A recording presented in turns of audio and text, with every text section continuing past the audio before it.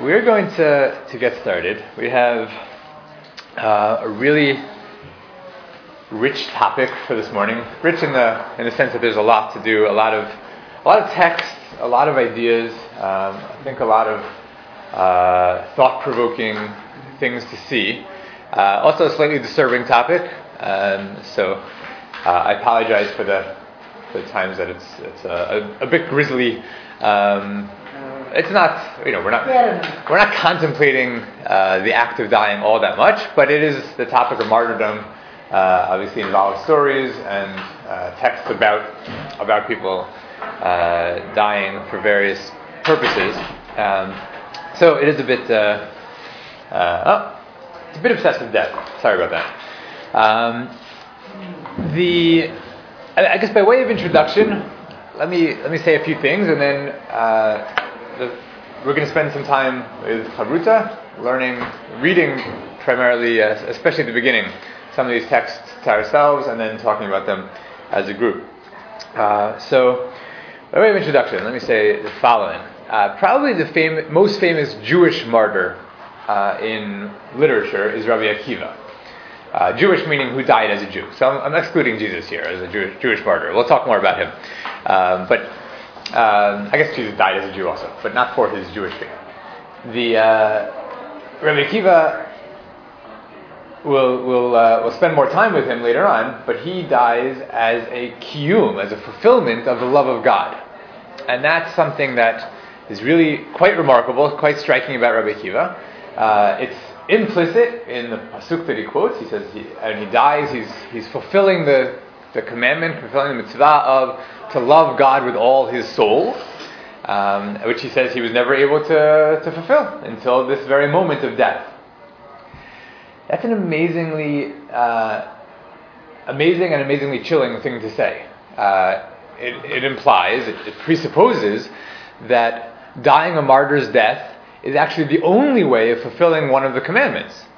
The commandment is to love God with all one's soul, and he was not able to do it until he died a martyr's death. Which implies, it doesn't lead necessarily to the conclusion, but it implies that dying a martyr's death is a positive thing, religiously at least, a positive development in one's life. That if one didn't die a martyr's death, one hasn't been as religiously pious, as observant as one could have been.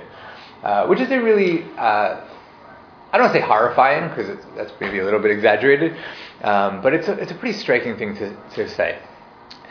So we'll come back to Rabbi Akiva. We'll talk more about Rabbi Akiva, the person, and where these ideas might come from.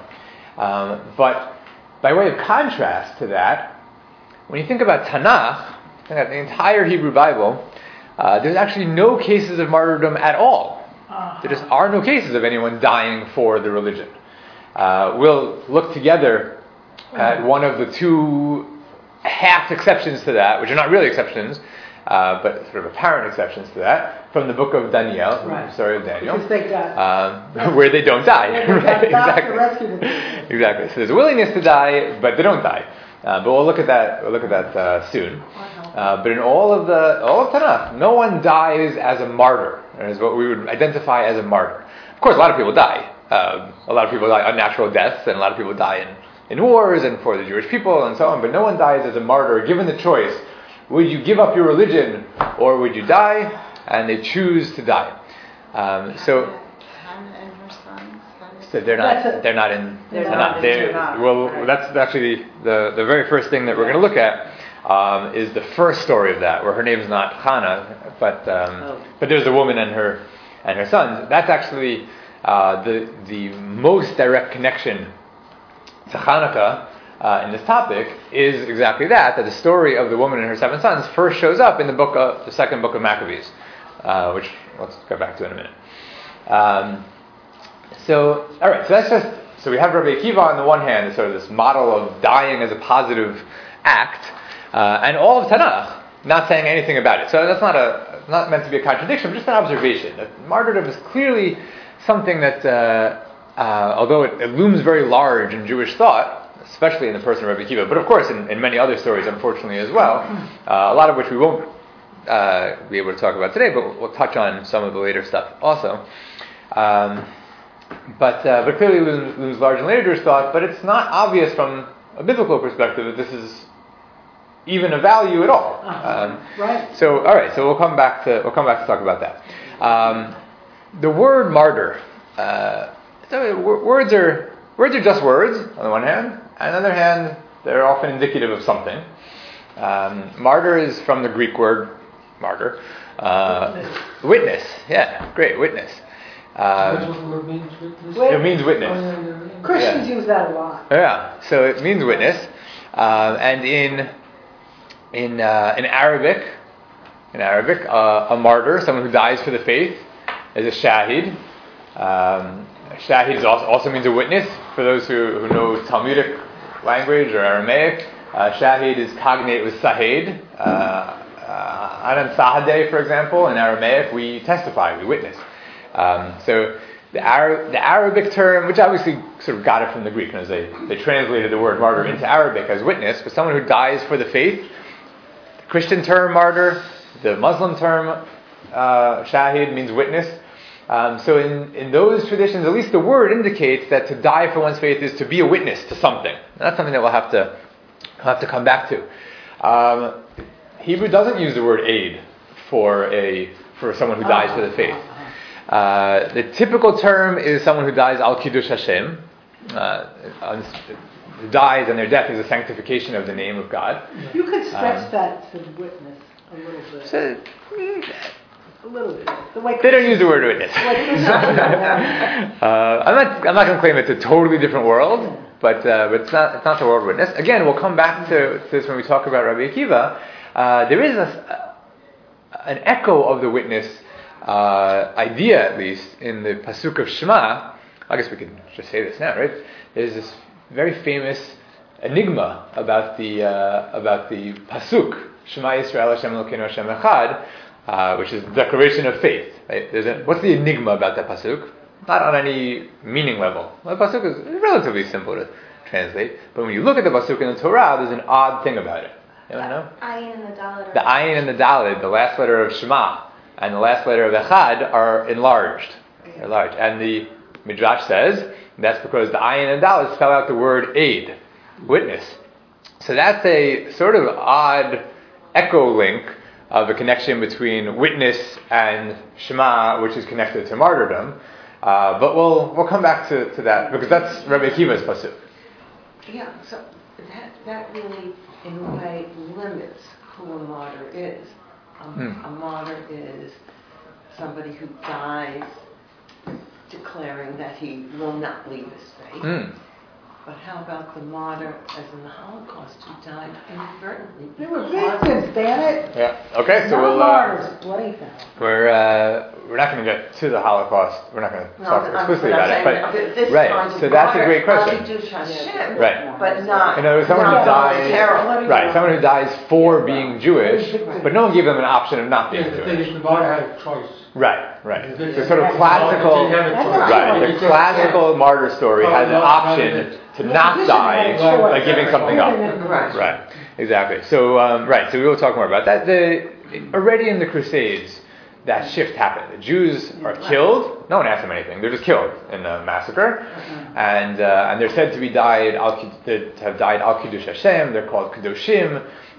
They're sacralized in a sense. They've become martyrs. Died in pogroms. Right. Exactly. They didn't want to. Right. No one gave them a way out. Exactly. So that we'll talk about. I hope we'll talk about later today when we turn. Hopefully we'll get back to the story of the woman and her 7 sons at the end of today. I hope. And that story actually leads us to the Middle Ages also, because the story becomes very popular in a context where people are actually dying and sometimes even killing their own children for the faith. So, all right. So the terms are worthwhile. They're just worth noticing.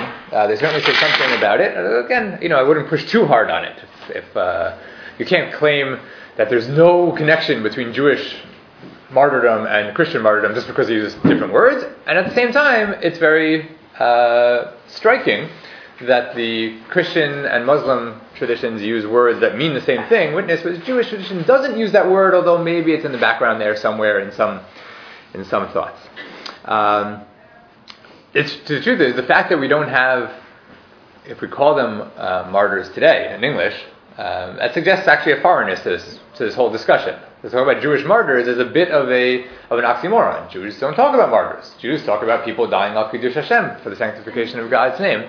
Martyrs is in a sense a Christian term.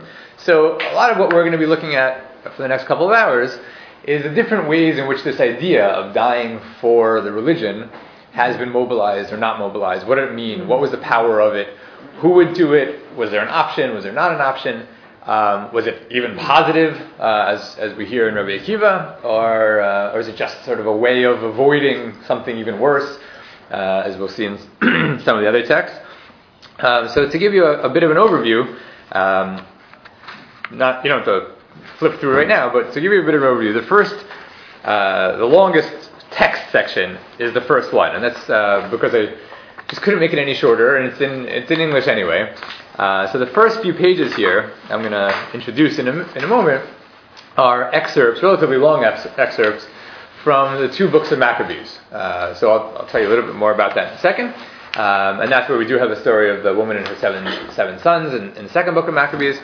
And then right after that is one of the two aborted cases of martyrdom in the book of Daniel, where someone's willing to die for their faith but doesn't.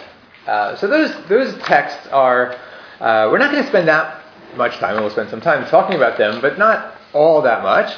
It's really, I do want you to read them though, so in a few minutes I'm going to ask everyone to spend some time reading through these stories, and then we'll talk about them together. All right, so that's the first part. Then we're going to turn to some early Christian sources, which you have after that.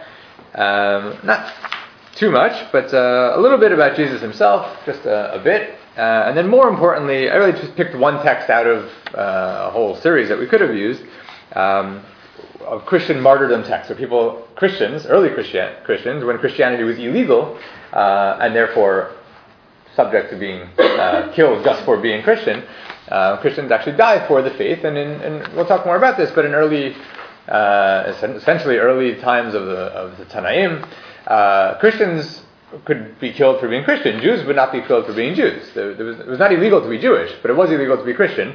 And so Christians martyr themselves with some regularity, whereas Jews don't. And that has, I think, some really interesting implications.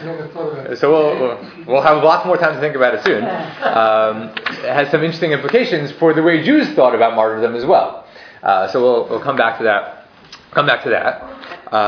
Then after that, we will come back to Rabbi Akiva to talk more about what's distinctive about Rabbi Akiva, and we'll spend some time, depending on how time goes until then, we'll spend some time on Rabbi Akiva the person, Rabbi Akiva his death, Rabbi Akiva his thought that is reflected in his death. And then there's two more topics, and again, this is going to have to depend on how much time we've spent on things. One which I would certainly very much like to spend some time on is the halachic discussion, the legal discussion in rabbinic literature on what's often called martyrdom, but it's actually a different kind of idea where someone's not dying so much for the faith as much as, let's say, dying to avoid killing someone else.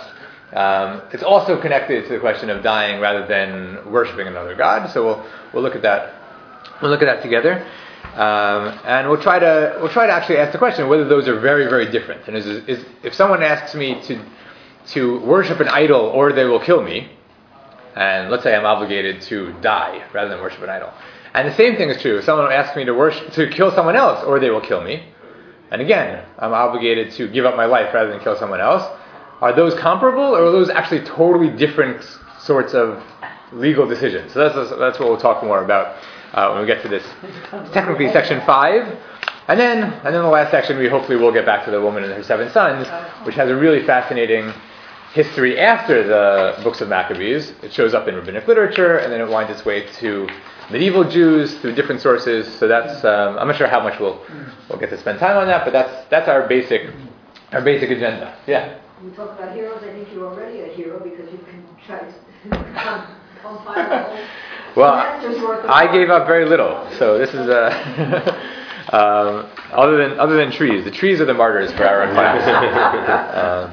Blood of the All right, yeah. All right. So there's a lot here. I'm really not sure. I'm not sure. I mean, I tried to. I do have a rough time plan, but I'm not sure how it will go. And we'll see. The last unit, the woman and her 7 sons, I would like to get to. I'm not sure how many people here are planning on being here tomorrow. It does connect, not seamlessly, but it does connect to what I'm teaching about tomorrow also. So if we don't get to it today in enough detail, I might do some of that tomorrow. Even if there's totally different people, that would not be that would work well enough. But obviously, if we don't get to it and you can't be here tomorrow, that would be even better for me. Using the same source sheet tomorrow? No, unfortunately, different topic tomorrow.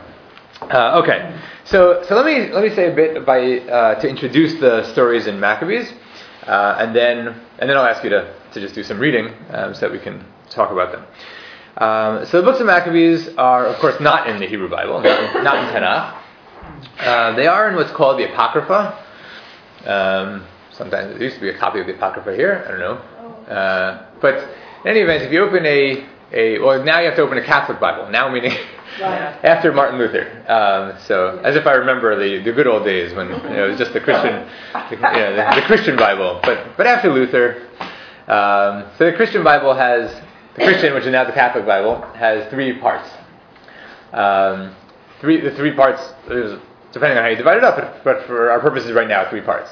The Old Testament, in other words, parallel to Tanakh, so the books in the Christian Bible, which are also in Tanakh, which of course is all of Tanakh, in different order actually, and sometimes with some pretty serious textual differences in terms of even within the book, different orders of chapters, of prakim, and sometimes there's extra, but basically the books that are in the Hebrew Bible are also in the Christian Bible.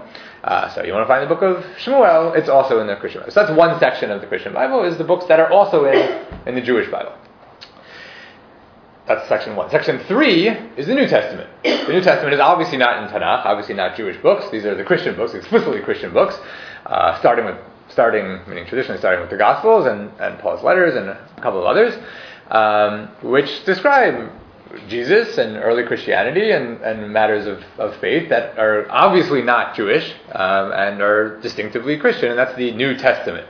So testament, of course, just means a covenant, a brit, and it's a translation of a phrase that we have in Yirmiyahu and Jeremiah, where he actually talks about a brit chadasha, a new covenant. So that's the third part. The second part, which is not actually a second part according to traditional Christian belief, but is a second part from an outsider's perspective, are Jewish books that are not in the Hebrew Bible, but are in the Christian Bible. So Jewish books, I mean, almost every single one, some of them are, 1 or 2 of them is a bit of a question about, but almost every single one is a Jewish book from before Christianity, written by Jews for Jews, which are not in the Jewish Bible, the traditional Jewish Bible that we have, but were likely in some people's Jewish Bible around the time of early Christianity or beforehand. So these include books like Ben Sira. Ben Sira is a Jewish sage who lives in Yerushalayim before the Chashmonaim, about 200 BCE, writes in Hebrew. We have, he's quoted in the Talmud a number of times. We have copies, not full copies unfortunately, but parts of copies in Hebrew, first of all from Mitzada. So in the defenders of Mitzada, had a copy of Ben Sira with them, so we have part of it from there. We have a few more copies of it, also only partial, in the Cairo Geniza. So medieval Jews in Cairo had copies of it. And it's a Jewish book written in Hebrew, but it was preserved, but it was not in the Hebrew Bible, the Jewish Bible that we have. It's called sometimes called the Masoretic Bible. It comes through the Anshe HaMasorah, but was preserved by other Jews. And is also in the Christian Bible. It was translated into Greek by Ben Sira's own grandson, who didn't live in Yerushalayim and didn't live in Jerusalem. He lived in Alexandria.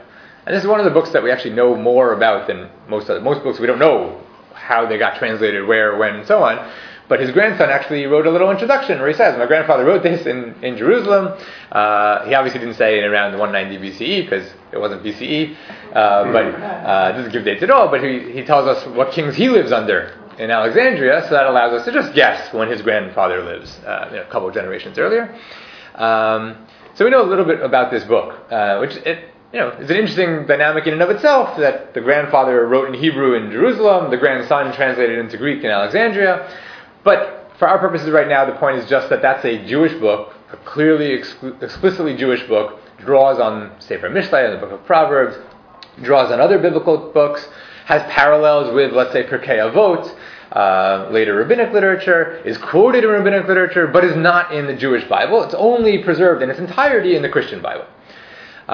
So there's about, I think, 11 books in this section of Jewish books that are not in the Hebrew Bible, but are in the Christian Bible, is called the Apocrypha.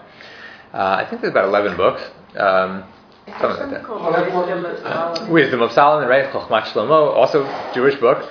So there's some stories about Daniel, about the biblical figure. And Susanna, right? So that's one of them. So that's actually one that people think might have been written in Christian society. Right? So not really clear, but that's possible. But they're right. Susanna, which is Hebrew Shoshana, and another story called Baal and the Dragon, are both actually stories about Daniel, about the biblical figure of Daniel. But they're stories about him that don't show up in the book of Daniel, but they show up in the version of Daniel in the Christian Bible. There's stories at the beginning and at the end. In Susanna, he saves an innocent woman from the wiles of two lecherous elders who are really not nice. He's sort of with his wisdom figures out how to save her. In Baal and the Dragon, there's a story about how he proves that the idols are false and that the priests who are serving the idols are really tricking everyone. Charming stories. Certainly Baal and the Dragon are Jewish stories. Susanna, there's actually a bit of a question about. For our purposes, the two books that are most important are the two books of Maccabees. So these books are in the Apocrypha. So in other words, you open a Catholic Bible and they're there. But they're not in the Jewish Bible. And that also means that Jews didn't read them for more than a millennium. Jews didn't read books that were only in the Christian Bible, preserved only in Greek or Latin or whatever language of the Bible they happen to have in the nearby Christian towns. So Jews didn't read the books of Maccabees for a very long time. But the books of Maccabees are our sources for what happened to the Hashmonaim, to the Hasmoneans. It's what tells us the stories. It's how we know about Judah Maccabee and his battles and who he fought against and the military ups and downs and the course of the campaigns. Without these books and other sources dependent on them,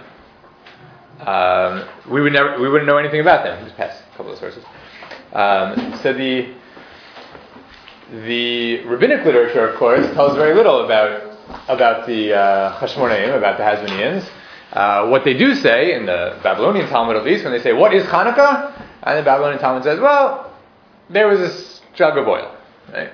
Omitting the entire war, which had gone on for 3 years before they recaptured Jerusalem and rededicated the Beis HaMikdash. That's not in the Talmud. And certainly not telling us not only that there was a war, but which battles there were, which generals he fought against. These things are all in the books of Maccabees. Now, as I said, it's not only the books of Maccabees, it's things that are dependent on the books of Maccabees. So Josephus, for example, does read the books of Maccabees, and in his history, he also tells us about the Hasmoneans and their battles and so on. But of course, Jews didn't read Josephus either for basically till the Renaissance. What Jews did read in the Middle Ages was a book called Yosipon. Yosipon is sort of a Hebrew adaptation of Josephus, shorter in Hebrew, done by a guy whose name was apparently Yosef something. We actually know now a bit about him, but in 10th century Byzantium, so in southern Italy or Turkey, and he, because he lived in Byzantium, actually read Greek, and he read Josephus. So he's an educated, erudite, cosmopolitan Jew. He reads Josephus and writes a Hebrew version of it, which is not just a translation. It's also, he adds different things in, things that he knows from rabbinic literature, find their way into, and because it's in Hebrew, that actually circulates around the medieval Jewry, and actually most of the medieval Jews thought they were reading Josephus. In other words, they thought they were reading the first century, late Second Temple historian, Whatever. Okay, a bit of a long story. Hopefully, we'll get to that when we turn to the story of the woman and her 7 sons at the end, which does make its way actually from the books of Maccabees through different paths into Yossi Pon and then into medieval Jewish consciousness. Although most medieval Jews and I think most modern Jews would have no idea where they got the story from. They know the story, but like where it comes from, what text it comes from, that's harder. It's more of a folktale. So we'll come back to that. So again, the books of Maccabees, though, these are our best source. The 1 and 2 Maccabees are not like Shmuel Aleph and Shmuel Bet, or Melachim Aleph, like First Kings and Second Kings. It's not 2 halves of one book. They're totally independent books. They have nothing to do with they have something to do with each other. Oh, great. So the first one, First Maccabees, is essentially a court history of the Maccabees, of the Hasmoneans, written in Hebrew by someone in the court, in the Jerusalem court of the Hasmoneans in the following decades. Soon afterwards, probably in the 140s, so a couple of decades after the story of Chanukkah. And it's because it's a court history, it's very much biased towards the Hasmoneans, very much biased in particular towards Judah Maccabee. So he's the hero, and the story actually ends when he dies. It's basically about him. Second Maccabees it says at the beginning, in the version that we have, the only version that we have, says that it's an extract, a summary of an original 5-volume book by a man named Jason of Cyrene. Cyrene, of course, in Libya. So this is not a court history. This is actually a diaspora Jew, someone out in North Africa, writing, and not clear what the original language is. There's no good reason to think it was in Hebrew or Aramaic. It may well have originally been in Greek, but explicitly we don't have the original. And as the version that we have says that it's not the original, it says it's only a summary of an earlier, longer work. Some people doubt that that's true, some modern scholars, but modern scholars will doubt anything. So it's hard to know. There's no great reason to think that it's not true, but on the other hand, we don't have any evidence of Jason's own book either. What do you think? Right, exactly. All right. So we're going to look at the stories of martyrdoms in First and Second Maccabees. Before I stand you to do this, I want to tell you just one last thing about the difference. One important thing, the difference ideologically between these two books, between First Maccabees and Second Maccabees. In First Maccabees, non-Jews are just bad people. There's really no two ways about this. Pretty much every non-Jew in this book is bad. And why are they bad? Well, that's almost a tautology. They're bad because they're not Jewish. That's obvious. They're just not good. They're not good. First Maccabees? Yeah, First Maccabees. And therefore, if you have to explain why did Antiochus do bad things to the Jewish temple? It's obvious. I mean, he's not Jewish. So of course he did bad things to the Jewish people. It's in his nature. He's just a bad person. There's no explanation really needed. There's no historical background. So we're not going to see so much. There are stories told, but they don't explain why would there be animosity. It's sort of taken for granted. Of course there's animosity, because they're not Jewish, and we are Jewish, so what else needs to be said? In Second Maccabees, though, that's almost categorically denied. Non-Jews are fundamentally good, according to Second Maccabees. They're not necessarily as good, but they're perfectly reasonable people. They're fundamentally Jews and non-Jews should be getting along. There's no innate animosity here. There's no necessary conflict. But there was conflict, obviously. And Second Maccabees explains that essentially as a series of accidents, a series of misunderstandings, a series of one party doing something that the other party just didn't really understand. So some of this is probably familiar, but there are rumors floating around in Jerusalem that Antiochus was actually killed in a campaign to Egypt. They rise up, but they don't think they're rebelling, according to Second Maccabees. They think there's no king now. So they put in a different high priest. Antiochus, of course, is not dead, so he comes back. And then through a series of further misunderstandings, he winds up legitimately angry, meaning not that Second Maccabees takes his side. Of course, he's wrong, but it's not because he's a bad person. It's a series of misunderstandings and unfortunate coincidences that lead to him being understandably really angry at the Jews. Again, not correctly angry at the Jews, but understandably angry at the Jews, and then desecrating the temple and leading to the war and so on. So of course the Jews were right, but it's not because Antiochus is an evil person, it's because circumstances that he really couldn't control led him to the wrong, but not totally ununderstandable view that the Jews were rebelling against him inappropriately, and then he did things that were themselves inappropriate, which the Jews responded to, and so on and so forth. But this is a much later book than the... It's not much later, it's a few decades later. But most importantly is that it's a diaspora book. Remember, this is a Jew living not in a Jewish state. So the court historian of First Maccabees can sit in Jerusalem and say, like, we're always right, they're always wrong, we don't need their help, they're just bad people, go away. They had just suffered. They had just suffered, and they have asserted their independence, right? The Jews hadn't had independence in about 500 years. The whole Second Temple was built under the Persians and then under the Greeks. They hadn't been. They've been somewhat autonomous in a practical sense, but they hadn't been politically independent in about half a millennium. That's a huge amount of time. So they're asserting their independence. They're asserting their autonomy, and that's a lot of what the Hashmonaim said about themselves, was that they were a nationalistic movement that wouldn't compromise on such things, would never give up political autonomy. We'll talk more about this again, hopefully at the end of today, certainly tomorrow, it's not a commercial, but tomorrow the topic is what the Hashmonaim and the Jews under the Hasmoneans thought about the book of Esther. Now, the book of Esther, you can already think, is almost the antithesis of what the Hasmoneans did, right? The book of Esther is a diaspora book where the hero intermarries in order to save her people, and she does save her people, but she does it by giving up her entire sense of Jewish identity. We'll talk more about that tomorrow. But the Hasmoneans never could have countenanced something like that. They couldn't have tolerated this being a Jewish hero. But a diaspora, it's an interesting conundrum for a diaspora Jew living in Libya, writing about the Hasmoneans. How do you talk about Jewish nationalist movement without sounding too nationalistic and too anti-Gentile, right? He doesn't want to sound anti-Gentile. He doesn't want to say, Jews, of course, by nature want political independence, autonomy, and will fight to the death to get it. But that's not a good thing to write if you're living in Libya. So how do you write about this without sounding nationalistic? So we don't actually know. Both sides are plausibly biased, right? So the first Maccabees has good reason to emphasize just how nationalistic and militaristic they are. Second Maccabees has good reason to play down how militaristic and nationalistic they are. Where the truth was, we don't know exactly, somewhere in between there.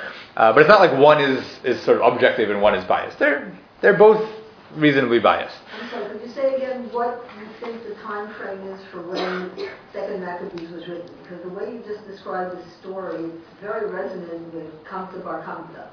Misunderstanding, wanting about Yehudayah, all that kind of stuff. Great point. Okay, no, it's much earlier. They were making treaties. It's much earlier than that.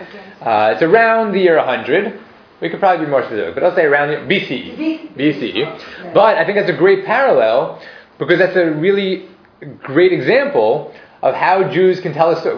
How did speaking objectively, quote unquote, and politically, if you wanted to know, how did the Second Temple get destroyed by the Romans? What's the story that led to that? A big part of it is the Jews decided to revolt. Right? They, for reasons that are not entirely obvious, they thought they could win a military revolt against Rome. Right?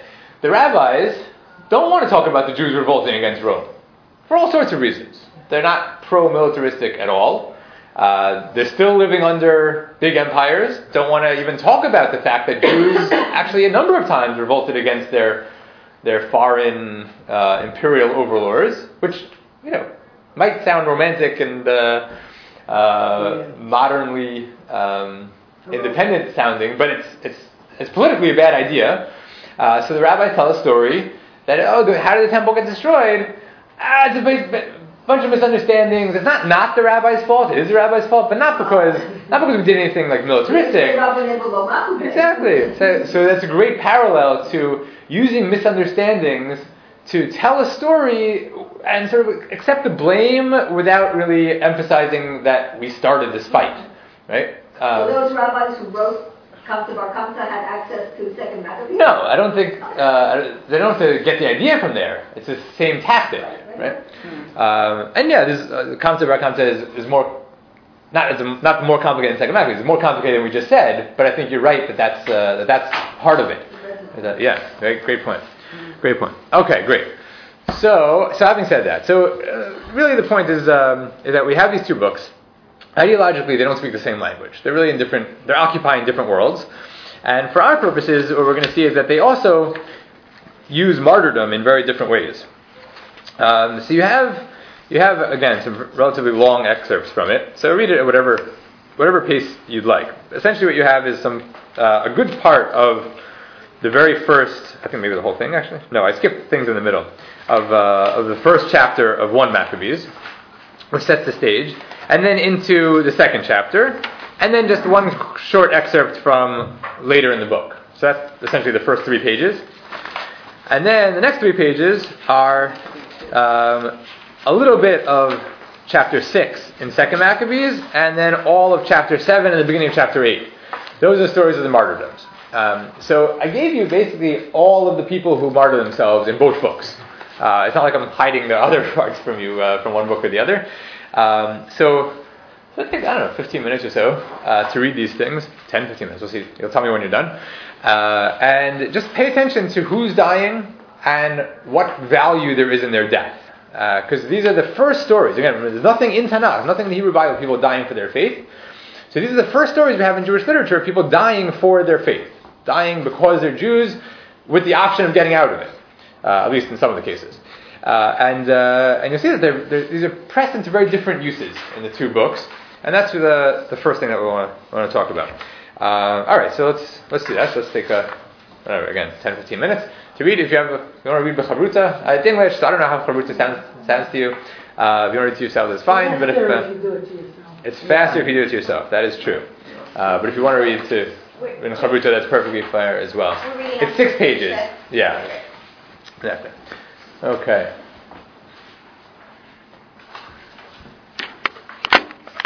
We've used some words that actually can only be defined negatively.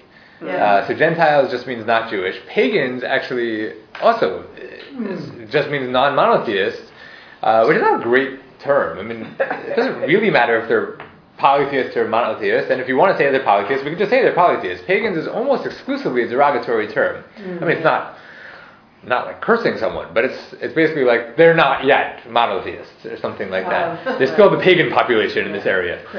When you think about like Europe, right? So the Christians come up, but there's still pagans up north. So it hasn't yet been Christianized. So it's also not a great term. Anyway, but okay. For our purposes, where do people start dying? Which is the only thing we're interested in. Yeah. I laugh. I don't know. That's terrible. 57. Okay, great. So we have the threat back in 50. Whoever does not obey the command of the king shall die. And then in 57, anyone found possessing the book of the covenant or anyone who adhered to the law was condemned to death by decree of the king. And then it gets really gruesome. They kept using violence against Israel, against those who were found month after month in the towns. On the 25th day of the month, that's 25th day of Kislev, they offered sacrifice on the altar that was on top of the altar of burnt offering. According to the decree, they put to death the women who had their children circumcised, which is actually very interesting that it's the women, because traditionally, according to rabbinic law, it was a man's job to make sure that his son was circumcised. But here it seems to be presupposed that it would be the woman's doing that the son would be circumcised. Gender plays, it's not our central topic, but gender plays a real role even in these texts. Yeah. In what? The Ethiopians. Interesting. That's interesting. Isn't Zipporah circumcised? Something like that. Moshe was It's a very bizarre story, but yeah, she does something like that. And their families and those who circumcised them, and they hung the infants from their mothers' necks. Okay. But many in Israel, meaning despite the fact that we just said there was a lot of violence, many in Israel stood firm and resolved in their hearts not to eat unclean food. They chose to die rather than to be defiled by food or to profane the holy covenant, and they did die. Very great wrath came upon Israel. What's that wrath? What's the anger? tacked on in verse 64 there. A military loss? Yeah, I mean, it is the death that we've been talking about. I mean, it's the persecutions. This great wrath is not divine wrath. This is the Greek. Oh, the Greek wrath. The Greek wrath, right. So we just got our stories of people dying, right? And they had the choice, right? It's only the people who insist on circumcising, who insist on not eating unclean food, who insist on walking around with the book of the law and so on. They die. So these are martyrs. These are people who choose to die rather than give up their religion. What do we make of their death? What value is put into their death? Is seen in their death? It's just a matter of fact. It's pretty matter of fact, yeah. I mean, we don't know any of their names. There's no drama here, right? It's not like we get some. It's heart-wrenching because we read, but we don't read of some individual who was put on trial, there's no last speeches, right? Which is often a key part. What? There's one last speech. The seventh. Oh no, that's in Second Maccabees. That was sorry, yeah. There's no last speeches are a key point, right? Whether or not they happen in real life, and as you said, a lot of people who die al Kiddush Hashem, no one asked them to take the last few minutes to give us a rousing speech, but that's fine. That's when the story is told. At least that's often the most powerful part of it. It gives meaning to their death. Right? It actually allows them to choose, so to speak. I mean, if it's not historical, it's not really them, but in the story, it's them choosing to explain what the significance of their death is. Right? I'm doing this to fulfill something, or to avoid something, or because whatever it is, but here's why I'm doing this. Here's why my death is not just a tragic accident, right? Just another casualty of some grand geopolitical force that I really have no control over, right? Which, as you said, that's a plausible interpretation. I mean, whatever, Antiochus is motivated by whatever anger against Rome and so on and so forth, and he's doing, and like people get caught up, collateral damage, they die. That's to a larger, that's in a sense much more tragic than someone who dies and is able to say, I'm dying for X, right? I'm dying for something. In our case, we have something in between, right? There's not just dying tragically for no reason at all. They're dying because of their religion. They could have given it up, they didn't. But they also don't give any particular reading to their death. They don't explain. They don't comment on it. There's no last speech. No one else, even the author, doesn't comment on it, other than saying they died for rather than give up the books of the law, rather than give up their eat unclean food and so on. But later, they compare him with Pinchas, so that has some positive. So we'll turn to chapter 2 in a second. Yeah. There's no reaction. It's not like Jeremiah who says he describes it and then he tells the reaction to it. Yeah, nothing at all. Yeah. Nothing at all. So what is the reaction? So great. So what is the reaction? Well, what comes right after this? Here I didn't skip it all, right? Because what comes right after that? Martyrdom, exactly. Right? The Hasmoneans arise. Right? The rise of the Hasmoneans is a response to that. Right? They tear their clothes, put on sackcloth, mourn greatly. And the first thing that they do is react to these deaths.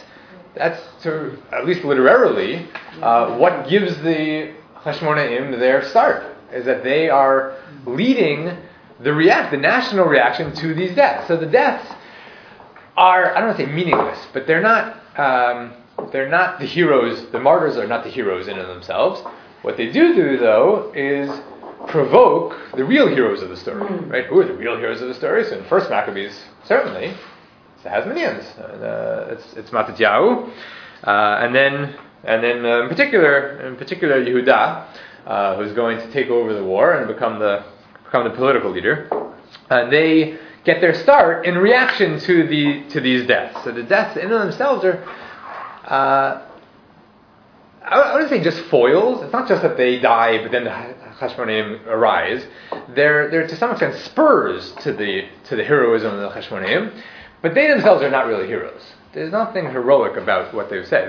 At least, although we could imagine them being heroes, the story doesn't tell them as if they're heroes. It doesn't make them into heroes. It just simply says they didn't eat unclean food and therefore died. It's not a heroic narrative. Of course, we might include them on a list of heroes if we want to say, people had the option and they chose to die. So we might say that, but the story itself doesn't make anything heroic out of them at all. Other than saying they died, and then the Hasmoneans showed up on the scene. Do you need their death in order for the Hasmoneans to show up? Well, the Hasmoneans, let's say their death is the sort of epitome of what gives the Hasmoneans their start.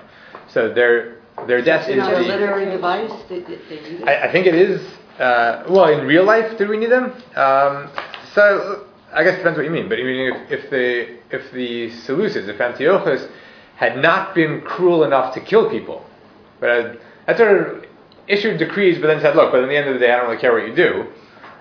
So yeah, it's likely that we would not have gotten the Hasmonean revolt, because what are they revolting against? So in that sense, yeah, you needed that violence to give rise to the rebellion. Had they not cracked down that much to the extent of actually killing people, then we wouldn't have gotten a rebellion. So in a practical sense, you do need their death in order to get the rebellion. But I think you're also right that literarily, the author sets it up as they died, they arose. So they're not, again, I don't want to make them into foils, like they're the poor, weakless people who died, as opposed to Hasmoneans. But their death spurs on the Hasmoneans. I'm just thinking, at what point do you rebel? I mean, do you really need, Good question. I don't think there's obviously not a single answer to that question, but at least in the context of this story, it certainly seems like, yes, those executions of the people who wouldn't obey gave was there on a large enough scale, are you saying? That's so in terms of the Hasmoneans or the persecutions? Persecutions. It's a good question, but it's also not clear how wide scale the rebellion was at the beginning. It seems to be sort of a snowball. They start small, they're fighting guerrilla warfare. The more they succeed, the more people come to their side. They can fight bigger and bigger battles until they actually defeat a real general, only at the end of the book.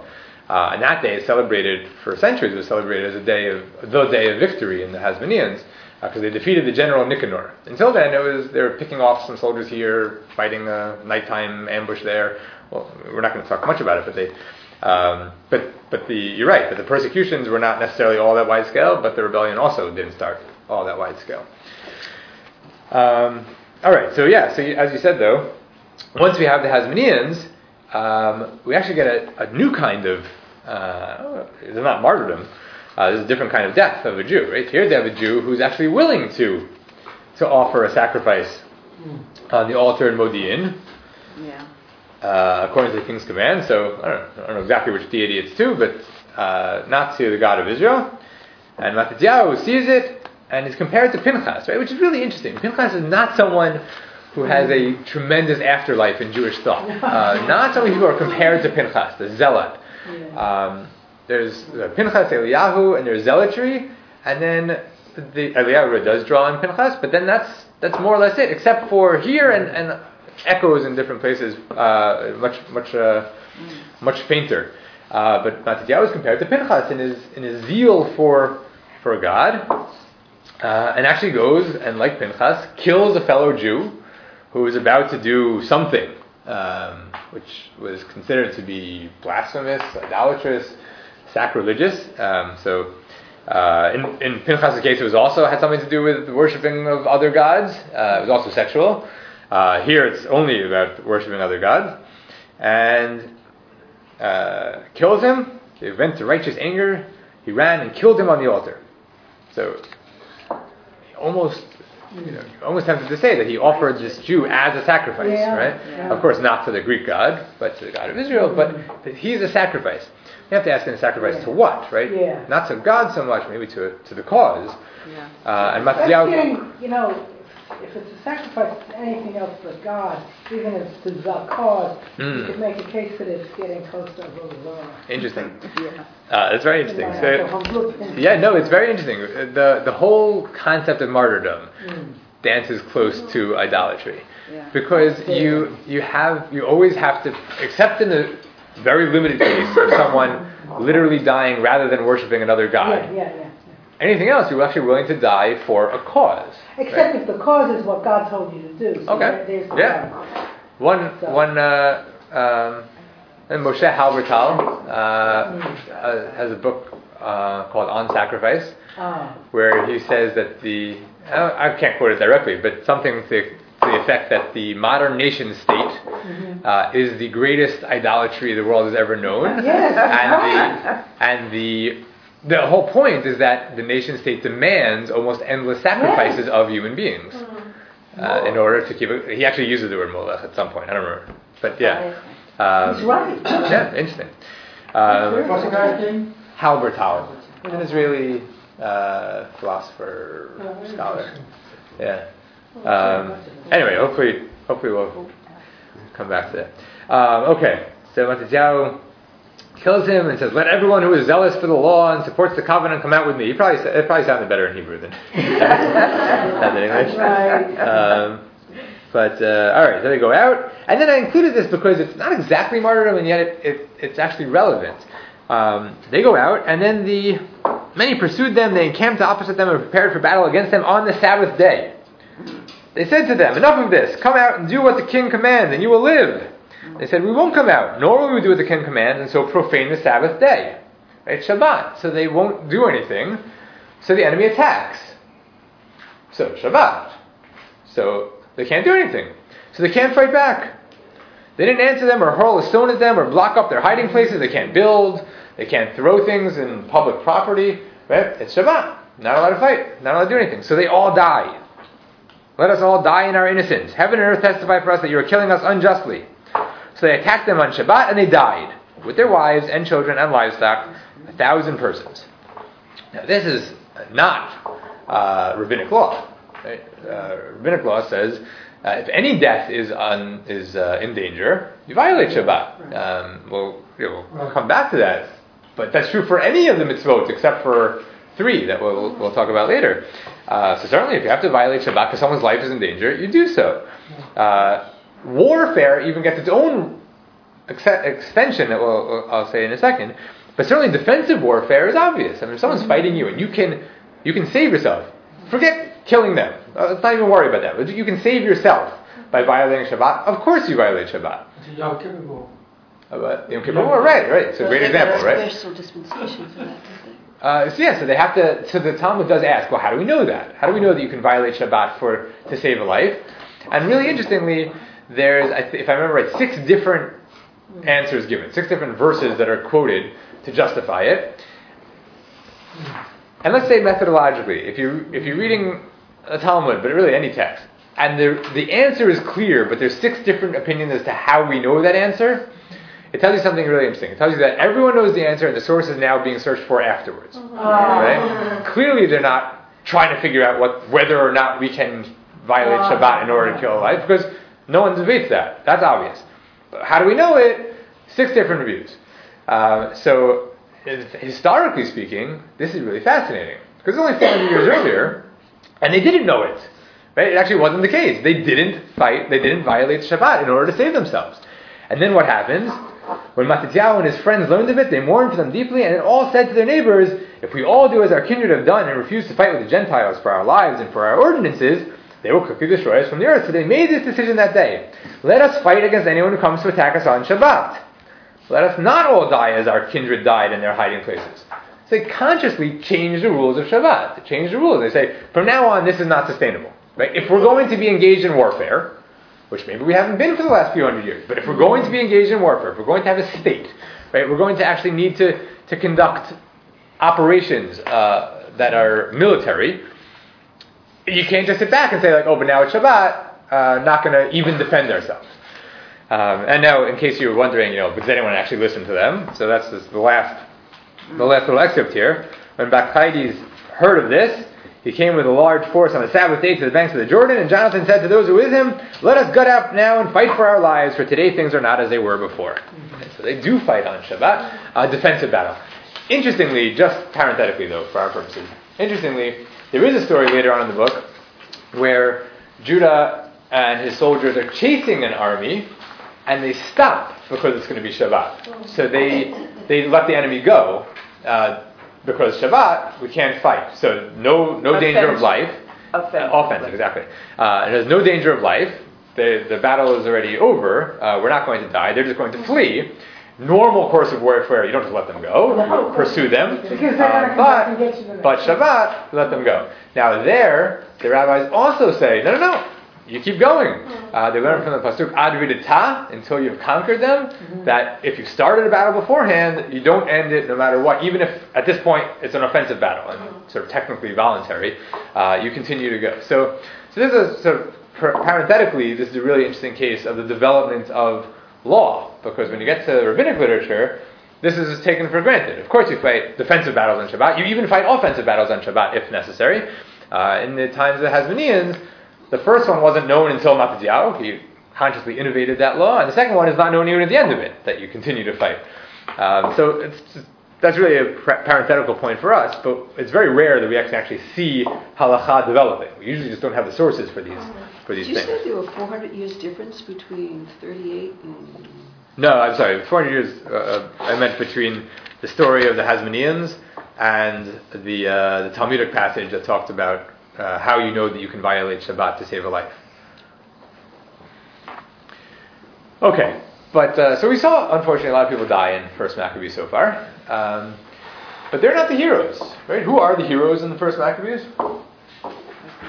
Hasmoneans, yeah, and they're the ones who don't die. They're the ones who keep mourning for those who died, spurred on by those who died, making sure that people in the future don't die, right? So it's true in the Shabbat case, like, well, that was really sad that they died. Let's make sure that doesn't happen again, right? It's sort of a tragic happening that it did occur once, and the Hasmoneans are like, we have to make sure it doesn't happen again. Not that this is heroism in and of itself, right? On the contrary, this is a tragedy that is not meaningless. They already had authority to declare this and knew that people would follow them. Well, they had authority in the beginning. They had authority in their own battle camps, so they're the ones fighting. So they made the new rules, right? But it's really fascinating that we don't know for a fact that it's a straight line to normative Jewish law, but it's the only source we have that indicates it.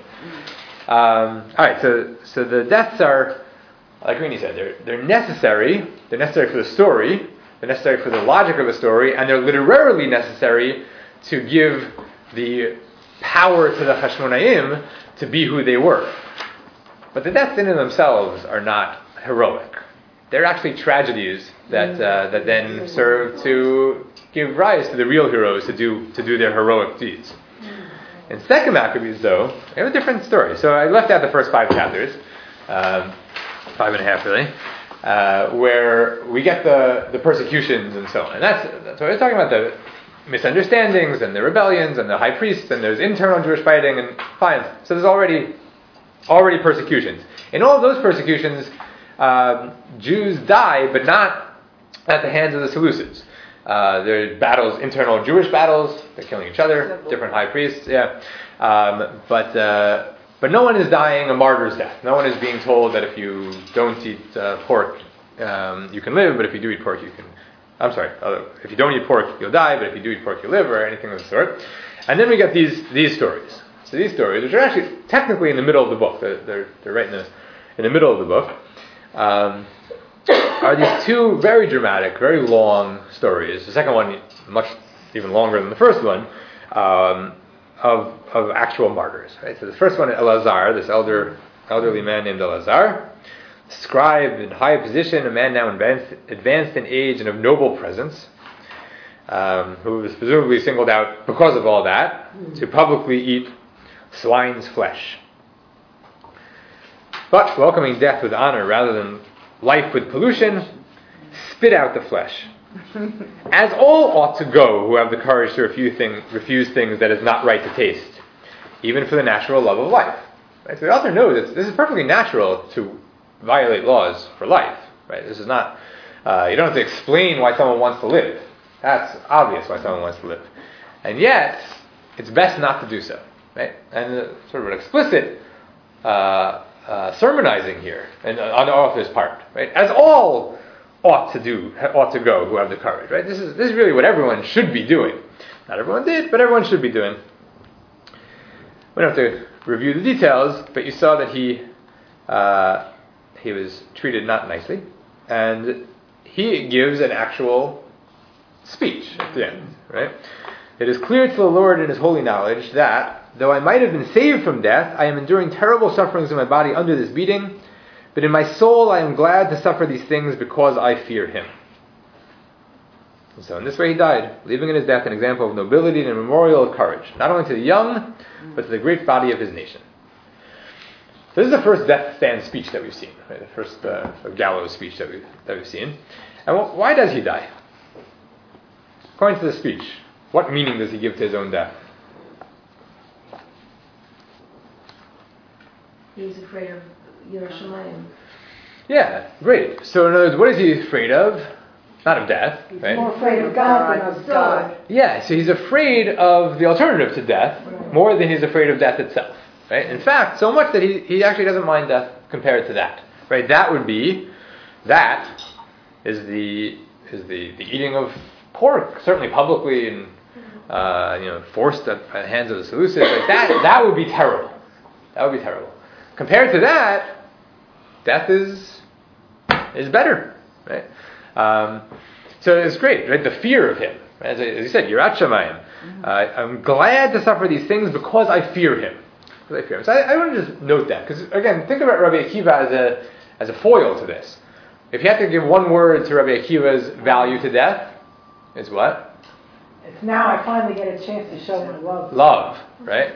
This is not all love. different things. This must be all, right? Not fear. That's the Hebrew word all. Well, it's in Greek, and I have no recollection. Okay. But I suppose. I don't know, actually. I'm not even sure that the same distinction is relevant. Yeah. I'm not sure. It's an interesting question. But as opposed to Rabbi Akiva, who the word is love, here the word is fear. Right? So it's not I love God and therefore I die for him, but I fear God and therefore I really don't want to violate his laws. So if I really don't want to violate his laws, I'm glad to die. Not that I'm glad to die because death is good. Death is not good, but glad to die because it's the best of the really terrible choices I have here. And chapter 7, which we're not going to go through together, but is sort of painful reading, gives actually a lot of speeches. Right? So everyone gets to say something. Not everyone says something meaningful about death, but there's one idea that keeps running through. What allows them to die? What allows them to die without too much anxiety? Resurrection. Yeah, there's going to be some sort of future life. Apparently resurrection, because they're actually going to will raise us up to an everlasting renewal of life, right? So we don't know that much about what exactly they believe. It's a bodily resurrection, but we don't care so much right now. The point is that they're able to die because they fully believe that this is not the end. This is the end of one stage, and it's coming too soon, and it's painful. But this is stage one. Then there's going to be stage two, and stage two, which may or may not follow immediately. We just don't know that much about what they thought, right? We don't know whether this is immediate. They're going to have this new life, or whether there's some sort of Gan Eden sort of thing, and then there'll be resurrection. But whatever, there is a future life, and that's what they're going to look forward to, and they've earned it through this, right? This is what guarantees that they will have this future life.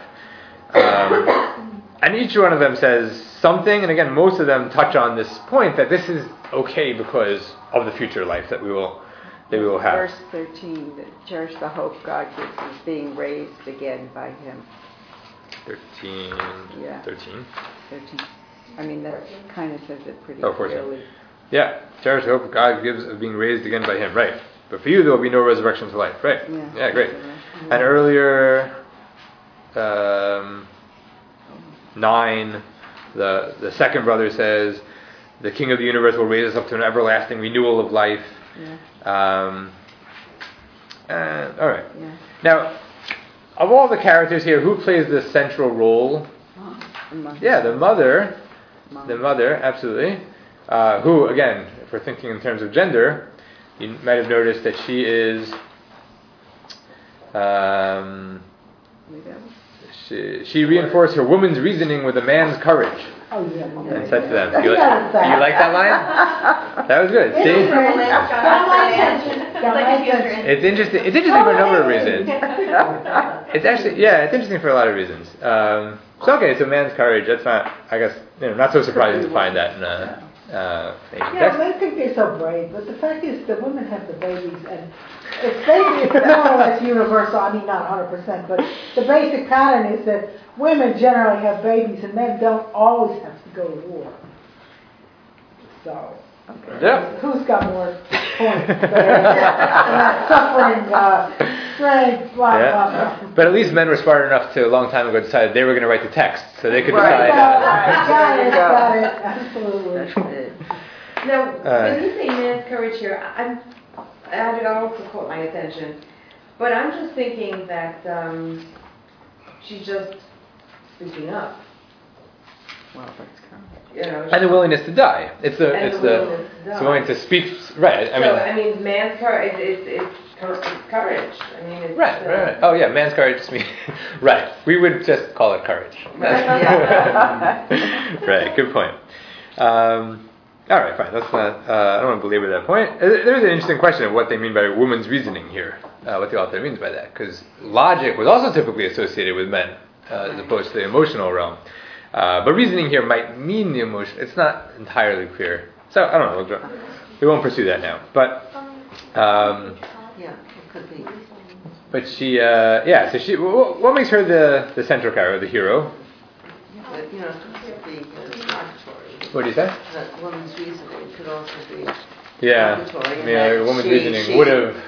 That's right. I mean, why let one son after another until there's going to be nothing? And it's just to reinforce her sort of normal womanly frailty with masculine courage, and thereby came to do the right thing. Yeah, that's a good point.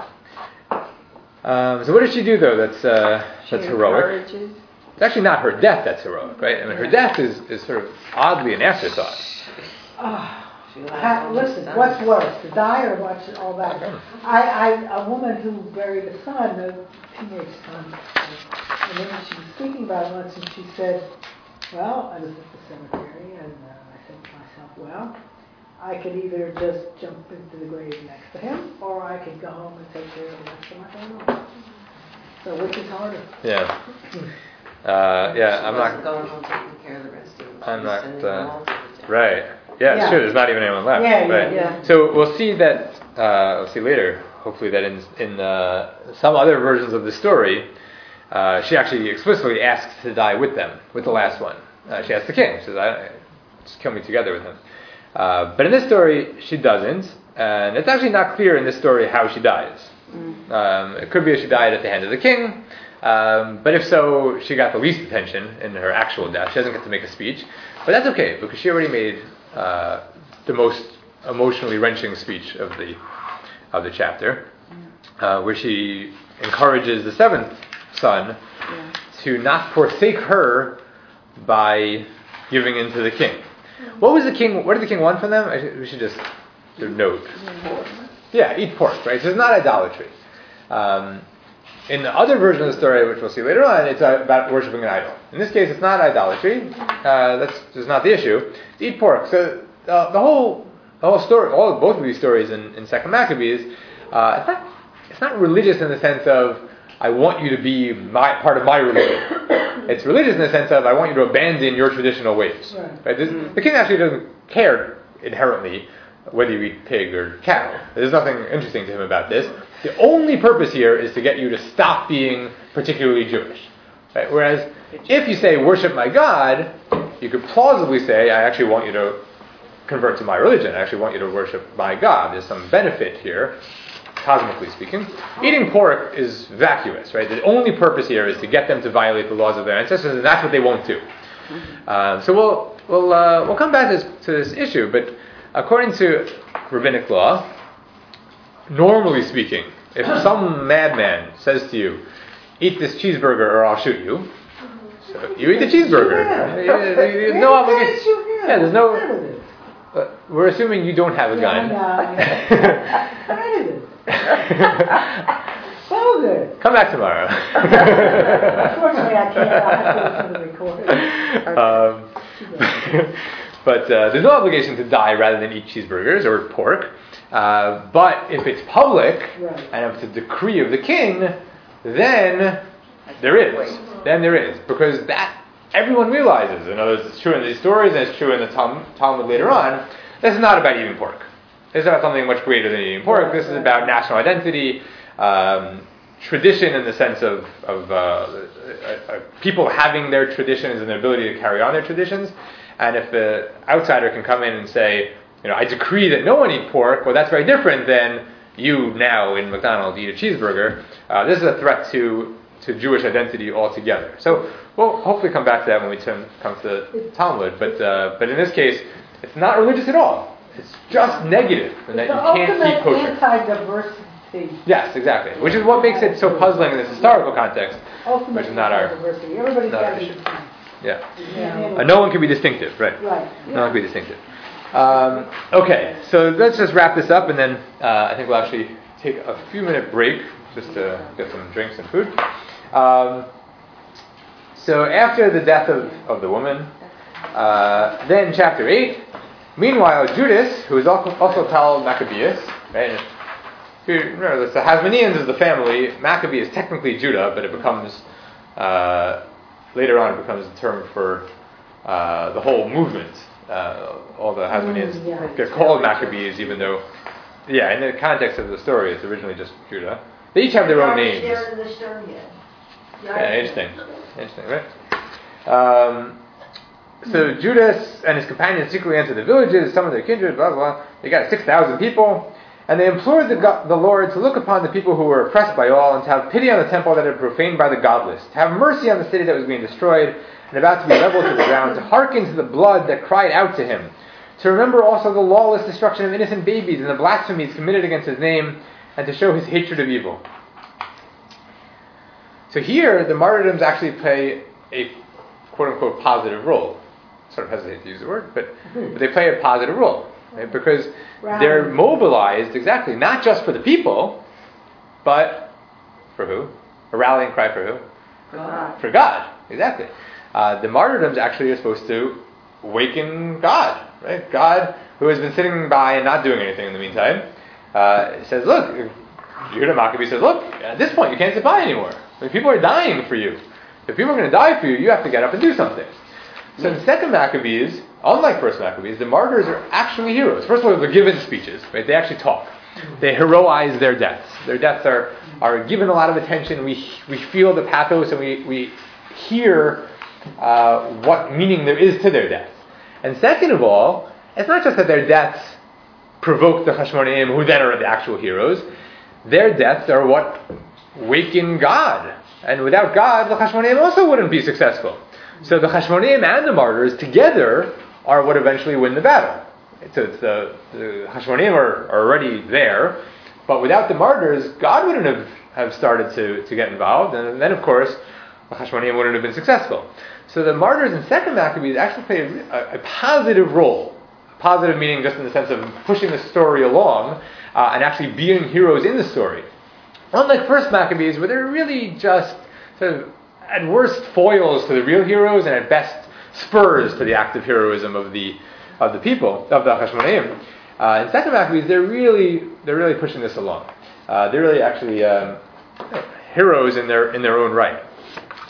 I think we're actually not going to spend much time on the book of Daniel, so let's just spend 2 minutes looking at the story, just to make essentially the comment that we already made, but let's just look at it together. So there's 2 chapters in the book of Daniel that tell very, very similar stories, really almost parallel stories, chapter 3 and chapter 6. Chapter 6 is about Daniel himself, when Daniel gets thrown into the lion's den. He gets thrown into the lion's den because he insists on praying at his window in the open to God, when it's been officially proclaimed that no one's allowed to pray to anyone other than the king at the pain of death by getting tossed into the lion's den. So he does it anyway, and he gets tossed into the lion's den, and then he's saved by some angels. An angel. In chapter 3, it's not Daniel, it's his friends, Hananiah, Mishael, and Azariah, who, again, similar story. The law was promulgated that everyone had to, at the sound of the symphony, it's really like lovely description, at the sound of the horn, the pipe, the lyre, trigon, harp, drum, an entire musical ensemble. So when the symphony kicks up, everyone has to bow down to this giant golden statue that Nebuchadnezzar has set up, and Hananiah, Mishael, and Azariah, whose Babylonian names are Shadrach, Meshach, and Abednego, refuse to do so. Daniel's actually not in this story, which is interesting, but all right, we'll leave that aside for now. And it's not exactly clear, but they apparently they don't try to hide either. It's not like they run to their house and like cower under their couch or something so no one sees them not bowing down. It seems like they're standing there and not bowing down. They're here. We're standing in town square, but we refuse to bow down. So it's sort of obvious to everyone that they're not bowing down. They get called in. Is it true you didn't bow down? Of course, true, we didn't bow down. And in verse 16, 17, the stories in Daniel are in Aramaic. They say, we're not even an answer to you. We don't feel like actually defending ourselves, because if our God, whom we serve, is able to deliver us from the furnace of blazing fire and out of your hand, O king, let him deliver us. In other words, if we were right to not bow down because our God is the true God, then we will survive this. And if not, then we were obviously wrong. And if we were wrong, we deserve to die. So one way or another, we have no need to defend ourselves. This is interesting in contrast to Esther and Mordecai. Absolutely. Yeah. Absolutely, yes. Absolutely. So, yeah. Are you trying to advertise for tomorrow? Is that... and Nebuchadnezzar is, of course, furious at this answer. It was really a disrespectful answer. So he orders the furnace heated up 7 times more than was customary, and they were bound, and they were thrown in. At the end of the page, it fell down, bound into the furnace of blazing fire. And King Nebuchadnezzar was astonished and rose up quickly and said to his counselors, was there not 3 men that we threw bound into the fire? And they answered the king, true, but I see 4 men unbound walking in the middle of the fire, and they are not hurt. And the 4th has the appearance of a god. And then, of course, he calls them out, and they come out, and they explain that God, in fact, sent an angel to protect them. It's not totally clear how angels protect them from fire, but that's not really my problem right now. Yeah, exactly. Okay. I mean, in the lion's den, the angel is said to actually hold their mouths closed. So it's like, there's a sort of a rational explanation for how angels save Daniel from the lions, but it's not clear how angels save people from fire, in the fire. But again, not my problem. That's the problem. They absorb all the heat to themselves. Okay. Under their robes. All right, but it's interesting here. They're all seeing it. It's not just very public. Yeah, you look into the furnace and you see. Yeah. So just some quick points about this. So this is the only biblical text that we have of people willing to die, right? So Hanan, Mishael, and Azariah are willing to die rather than bow down to an idol. It could be that they even provoke it by publicly not bowing down to the idol. Daniel, as I said, also in the parallel story, prays at his window. So if you had just taken 3 steps back, it would have been fine. No one ever would have seen him. But there seems to be a provocation here on the part of the Jews. Rabbis say we should pray in buildings with windows. Oh, that's why. But Daniel's actually the first person to pray in the direction of Jerusalem 3 times a day at the window. So it's the first time we see some of these laws in action. I don't think it's because of Daniel. It's probably the other way around. But yeah, it is a really interesting. It's just like 2 lines, but interesting in terms of the history of prayer. First time we see it about that. So there's some connection to the outside world. Yeah. And he's a diaspora Jew, so prayer is not only after the destruction of the temple, but it certainly makes more sense when you don't live in proximity to the temple. There's all sorts of these things that Daniel is interesting for the history of Tefillah. But for our purposes now, so they almost provoke it. They certainly don't run away from this threat of death. But what turns out to be the case is that a really good, deserving Jew can't be a martyr, right? It's a paradox. They can't be a martyr. Why can't they be a martyr? They'll be saved, right? That's what they say. They say if we worship a living God, if God is with us, He'll save us. We don't have to worry about this. So martyrdom is sort of by definition in the context of these stories, it's actually impossible. Faithful people will never die. But that's now, of course, this is not said as okay, good. So this is obviously not said programmatically as a general rule that there is no such thing. But the only stories that we get in the Hebrew Bible of people who are willing to die for their faith actually don't die. Whereas as soon as you get to the books of Maccabees, people are dying all over the place, including the best people, right? Heroes are dying for their faith. They're prepared to die, and they do die. So we'll actually see, hopefully later on, that even already in rabbinic literature, this is asked as a theological question. It's often actually put into the mouth of, in two different stories, of the oppressing king, who says something like, before he kills some Jew for being faithful to Judaism, says, "Aren't you from the nation of Hananiah, Mishael, and Azariah? Where's your God who saves you? How come I'm about to kill you?" And in the stories, they always answer something about them being more deserving than we are, and we'll hopefully come back to that. But the difference here is the fact that the Hebrew Bible tells stories that sound like martyrdom stories, but they're not martyrdom stories. They're anti-martyrdom stories. Is noted already by the rabbis. The entire Tanakh never has a concept of a martyr. You can't die for your faith. If you're willing to die for your faith, God will protect you. What were you going to say? Oh, just a question. When was Daniel written and when is it set? Good question. So it's set in Nebuchadnezzar is the Babylonian king, so early to mid 6th century BCE. When it's written is not clear, but the stories, these Aramaic stories, are probably, certainly later than the Babylonians, but probably under the Persian Empire. So 5th, 4th century, something like that. But yeah, it's a really good question. Okay, so maybe let's pause here. I think we take a bit of a break. But he died and then came back to life 3 days later, right? But what's interesting is that even before his death, we're not going to spend much time on Jesus himself, because that's actually not so crucial. It's indirectly crucial for our story. Much more important is what other Christians were doing and saying. But we should just note this one passage in Mark, which you have on the top, the second paragraph on page 9, where Jesus called the multitude of his disciples and said to them, "If any man would come after me," meaning follow me, "let him deny himself and take up his cross and follow me. For whoever would save his life would lose it, and whoever loses his life for my sake and the gospel's will save it. For what does it profit a man to gain the whole world and forfeit his life? For what can a man give in return for his life?" So even before the fact that he actually was killed by the Romans, he's already talking about death as a means to salvation.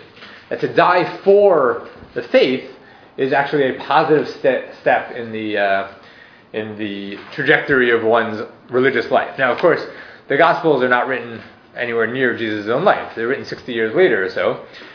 So we have no real confidence that this is something Jesus necessarily said. And in light of the fact that he does die a martyr's death, and then martyrdom became common, it's at least plausible to wonder whether this is a notion attributed to Jesus in light of what happens to him and his followers later on.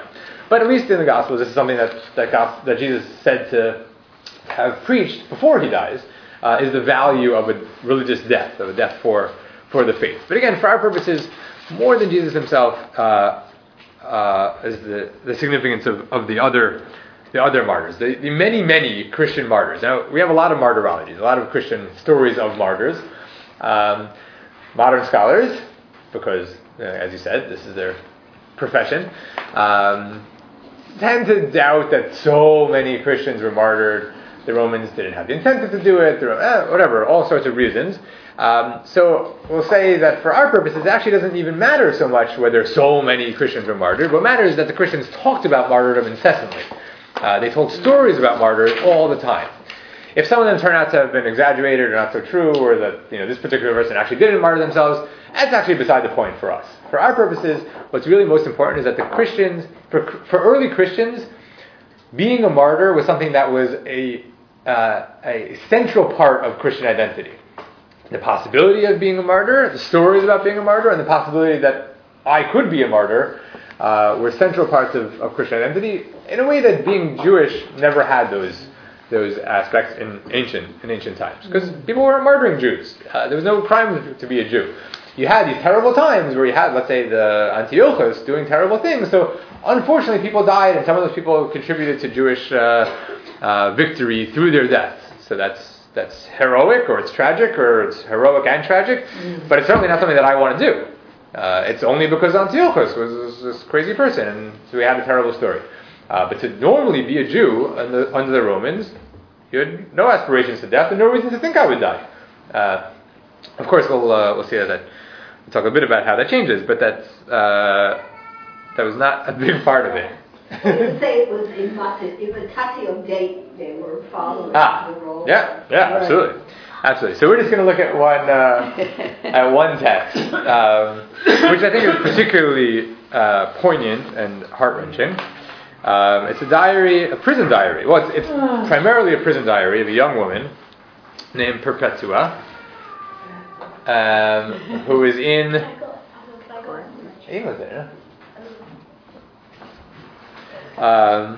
Who is imprisoned in Carthage just at the beginning of the 3rd century, so 202, 203. And then the book itself is we actually have much of her diary, and then someone else added on before and after. So some background, and then of course her death is not narrated in the diary, obviously. She actually says, now I'll have to leave this to someone else to tell. But we get some insight into her thoughts in prison as a Christian. So this is actually contemporary with the last of the Tanaim, basically contemporary with the Mishnah. So the editing of the Mishnah takes place around the same time. Today we usually say about 215 CE, but basically this time, and within a decade of this text, is the editing of the Mishnah. So that's just for historical context. This is often Carthage. All right. And what do we have? So Perpetua, who's okay. So instead of saying anything, let's just read. While we were still under arrest, my father, out of love for me, was trying to persuade me and shake my resolution. Father, said I, do you see this vase here, for example, or water pot, or whatever? Yes, I do. Could it be called by any other name than what it is? No. Well, so too, I cannot be called anything other than what I am. A Christian. At this, my father was so angered by the word Christian that he moved towards me as though he would pluck my eyes out.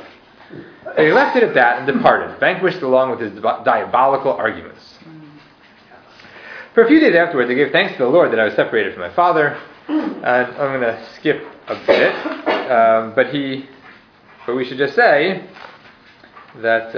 All right, let's skip a bit, and we'll see. To the top of the next page. Then Tertius and Pomponius, those blessed deacons who tried to take care of us, bribed the soldiers to allow us to go to a better part of the prison to refresh ourselves for a few hours. Everyone then left that dungeon and shifted for himself. I nursed my baby, who was faint from hunger. So that's the part I was going to say as background, but she has this little baby. And the baby, of course, is not going to die. Baby's not a Christian in the sense of having believed in Jesus. Who was faint from hunger. In my anxiety, I spoke to my mother about the child. I tried to comfort my brother. I gave the child in their charge. I was in pain because I saw them suffering out of pity for me. Right, so the only pain she has is her pity for her family members who are suffering for her. She herself is perfectly at ease with what's happening. These were the trials I had to endure for many days. Then I got permission from my baby to stay with me in prison. At once I recovered my health, relieved as I was of my worry and anxiety over the child. My prison had suddenly become a palace, so that I wanted to be there rather than anywhere else. The only other point we should make about this paragraph is that Tertius and Pomponius, these blessed deacons, are Christians who are apparently free. Right? It's not like the authorities have cracked down on all Christians. This is pretty selective. We don't know exactly why she was arrested for Christianity, but they're open Christians who are coming to the prison to advocate on their behalf. And that seems to be... Maybe they're still undercover. Well, they bribe the soldiers to get them... Maybe not. Yeah, I don't know. A few relatives give us a break, So we have no information about what she must be doing something more than professing, or no? Nope. No? Okay. We do know that her parents are not Christian, so it could be she was singled out because of her conversion, right? So, someone who was born into it, so to speak, it's like, fine, we don't get so angry at you, but if you are born into a traditional Carthaginian family and you've just converted to Christianity, but we don't really know. A few days later, there was a rumor that we were going to be given a hearing. My father also arrived from the city, worn with worry, and he came to see me with the idea of persuading me. And he pleads, daughter, have pity on my gray head, have pity on me, your father. If I deserve to be called your father, if I have favored you above all your brothers, if I have raised you to preach this prime of your life, do not abandon me to the reproach of men. Think of your brothers, think of your mother, your aunt, think of your child, who will not be able to live once you are gone. Give up your pride, you will destroy all of us. None of us will ever be able to speak freely again if anything happens to you. So I think it's useful to think of him as almost a mirror image of the mother in the previous stories. Right? The mother who said, don't betray me, you must die, right, for the laws of your ancestors and so on. And he's like, how can you betray me? Don't die. Right? Now, of course, the circumstances are very different. She is converted to Christianity. He's not Christian. He has no interest in her dying for Christian faith, whereas the mother was Jewish and just despondent to the notion that her son would abandon Judaism. So it's not a him versus her, but the parents play polar opposite roles in these stories. There's no direct connection to this story, so it's just in our... She's abandoning the traditions of her father. Exactly, her fathers, yeah, exactly. This is interesting when he says, give up your pride. Yeah. Now, there's pride and there's pride. And someone says pride is one of the 7 deadly sins. Mm-hmm. But there's a certain, this is probably overdoing it a little bit, but almost a religious grandiosity about being a martyr. I'm giving up my life for the Lord. Wonderful. Yeah. Oh, come off it, lady. Look after your kid, for God's sake. Okay. I'm sorry. I'm not sorry. No, that's... I'm not sorry.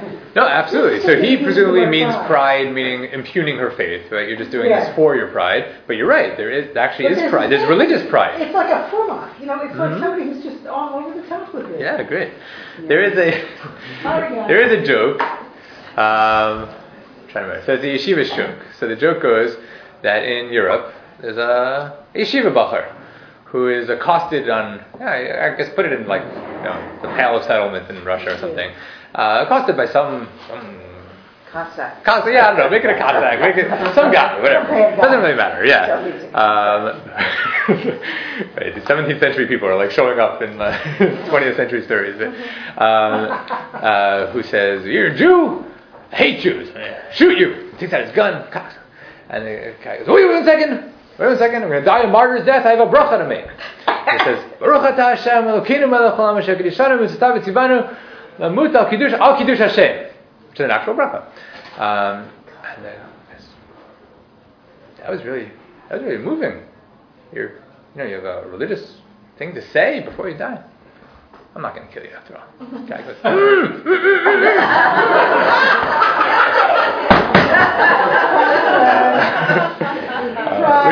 which is yeah. It's a good joke for a lot of reasons, but it's nice. Yeah, whatever. All right, I'll leave it at that. Okay. But he made a blessing. Yeah. You can't talk until the blessing is fulfilled, and he made a blessing on martyrdom. Now he can't talk until he's killed. God in vain. Right. All right. So the father. The logic of the joke. Yeah, seriously. The father. The father pleads to give up. And then the governor. All right, wait. So let's go back. So the governor comes back, and the governor comes in. And again, like Rini pointed out a minute ago, right? She's abandoned her father's ways. So the governor comes in and says, have pity on your father's grave, have pity on your infant son, offer the sacrifice for the welfare of the emperor. So in this case, she has to participate in a pagan sacrifice. I will not. Are you a Christian? Yes, I am. I felt sorry for my father, just as if I myself had been beaten. I felt sorry for his pathetic old age. So she feels bad, but not feels bad like I'm doing the wrong thing. I just feel bad that he doesn't get it. He's old. He doesn't understand how deep this can be. The baby comes back in again, but as God willed, the baby had no further desire for the breast, nor did I suffer any inflammation. And so I was relieved of any anxiety for my child and of any discomfort in my breast. Wow. Some days later, an adjutant named Prudence, who was in charge of the prison, began to show us great honor, realizing that we possessed some great power within us, and he began to allow many visitors to see us for mutual comfort. Ah, most valiant and blessed martyrs. This is after she dies. Truly are you called and chosen for the glory of Christ Jesus our Lord. And any man who exalts, honors, and worships his glory should read for the consolation of the church these new deeds of heroism, which are no less significant than the tales of old. For these new manifestations of virtue will bear witness to one and the same Spirit who still operates, and to God the Father Almighty, to His Son Jesus Christ our Lord, and to whom is splendor and immeasurable power for all the ages. Amen. So this is the point that you made a few minutes ago, right? She wants to die as a martyr. She has every opportunity to get out of it. But she very much wants to die as a martyr. That's the aspiration here. It's not a tragic necessity. It's actually something she wants to do. There's a positive value to the death as a martyr, rather than just something that's unfortunately tragic necessity. Now, I want to look at one Jewish text, which I think relates to this. I don't say directly, but at least clearly. So I have one version of it here. It's from it's usually called Targum Yonatan. Targum, the Targum is the translation of the Torah into Aramaic. But in Eretz Israel, in the land of Israel, in Byzantine times, it wasn't a straightforward translation, word for word. They had these expansive targumim, where midrashim, there were stories put in, all sorts of things added into the targum. So if you went to synagogue, you went to shul, in the time of the Amoraim, the time 4th, 5th century in Israel, you would have heard the Torah being read in Hebrew, and then it being translated into Aramaic with all sorts of embellishments. So this one is from the beginning of Genesis 22. Genesis 22 is the binding of Isaac, the Akedah. And the very first thing you would have heard in the story of the Akedah is this story. So the story starts by Hi achar hadvarim ha'eleh. It was after these words, or after these things, but after these words. And that was the hook for the Targum to say, well, after what words? Mm-hmm. The Akedah came after what conversation? What conversation sparked the Akedah? So it tells this conversation. It was after these words, when Isaac and Ishmael fought. Mm-hmm. Ishmael was saying, it is fitting that I should inherit Abba, because I am his eldest son. Which is true. And Isaac was saying, it is fitting for me to inherit Abba, because I am the son of Sarah, his wife, and you are the son of Hagar, my mother's maidservant. Which is not a nice thing to say. Mm-hmm. Ishmael answered and said, but I am more righteous than you. Forget birthright, right? Mm-hmm. By personal virtue, I deserve it. Because I was circumcised at the age of 13 years. And had I wanted to resist, I wouldn't have submitted myself to circumcision. But you were circumcised at 8 days old. Had you any knowledge, you may not have submitted yourself to circumcision.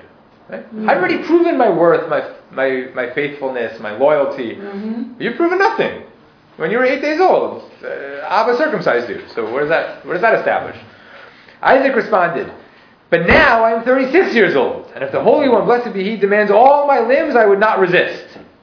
Immediately these words were heard in front of the eternal Lord, and immediately the word of God tested Abraham and said to him, Abraham, and he said, here I am. So it leads to the Akedah. So, this is exactly the point you made earlier, right?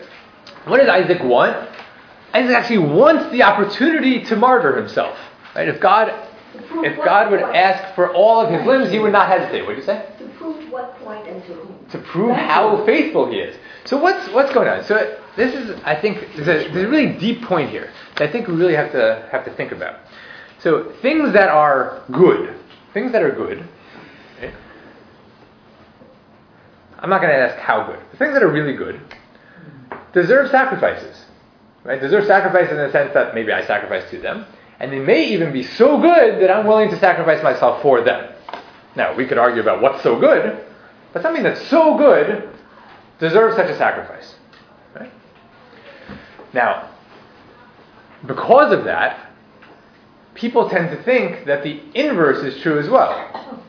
That if someone sacrifices for something, it must be really good. It must be really good, right? And that, you see, there's no real logic to that. And yet, we see it all the time. Right? It's the power behind arguments that so-and-so gave their lives for such a cause, we can't give up the fight right now. Right? Which we hear all the time in wars. Right? We hear it in religions. We hear it in national causes. We hear it in social movements.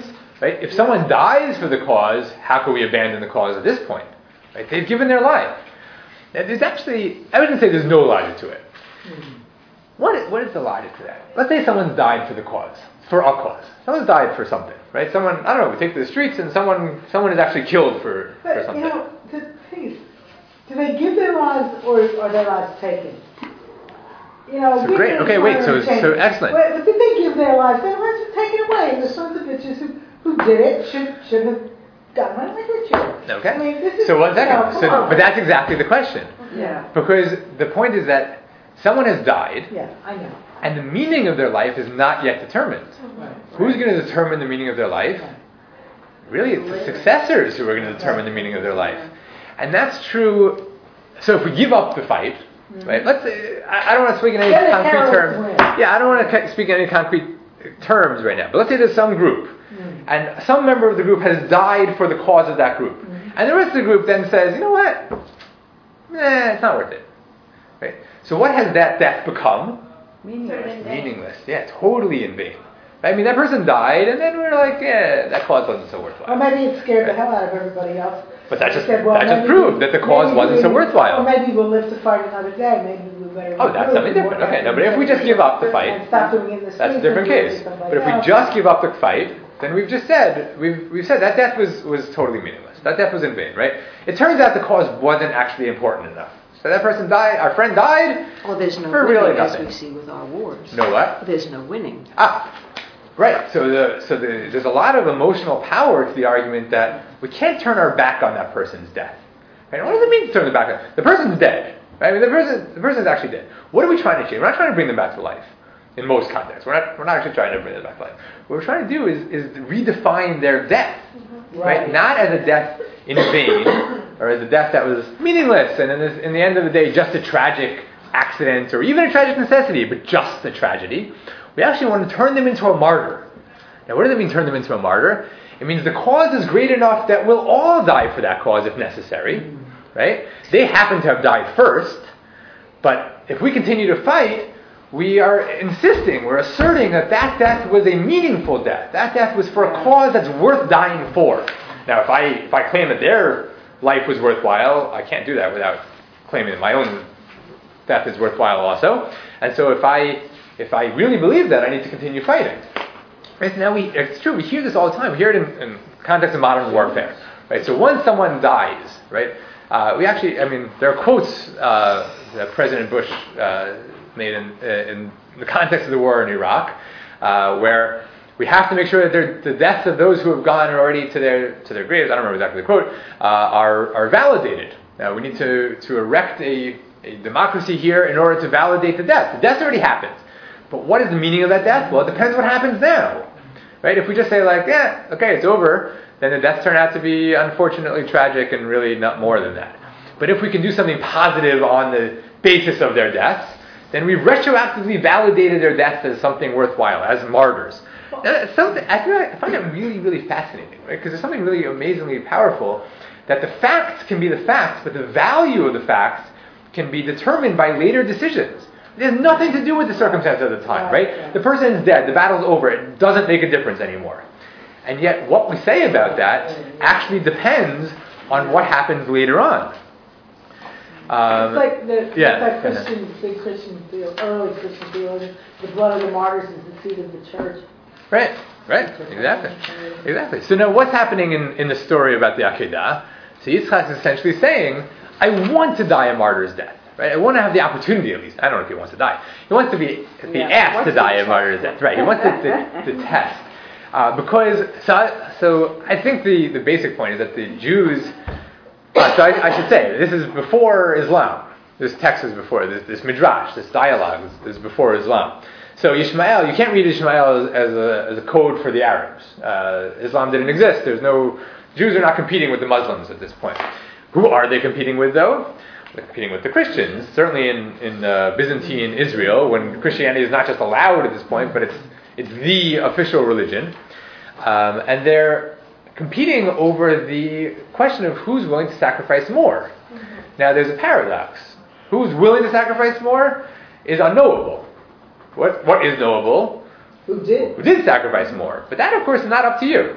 Right? Who sacrificed more? Well, the Romans said Christianity is illegal, Judaism is not illegal. So the Christians sacrificed more.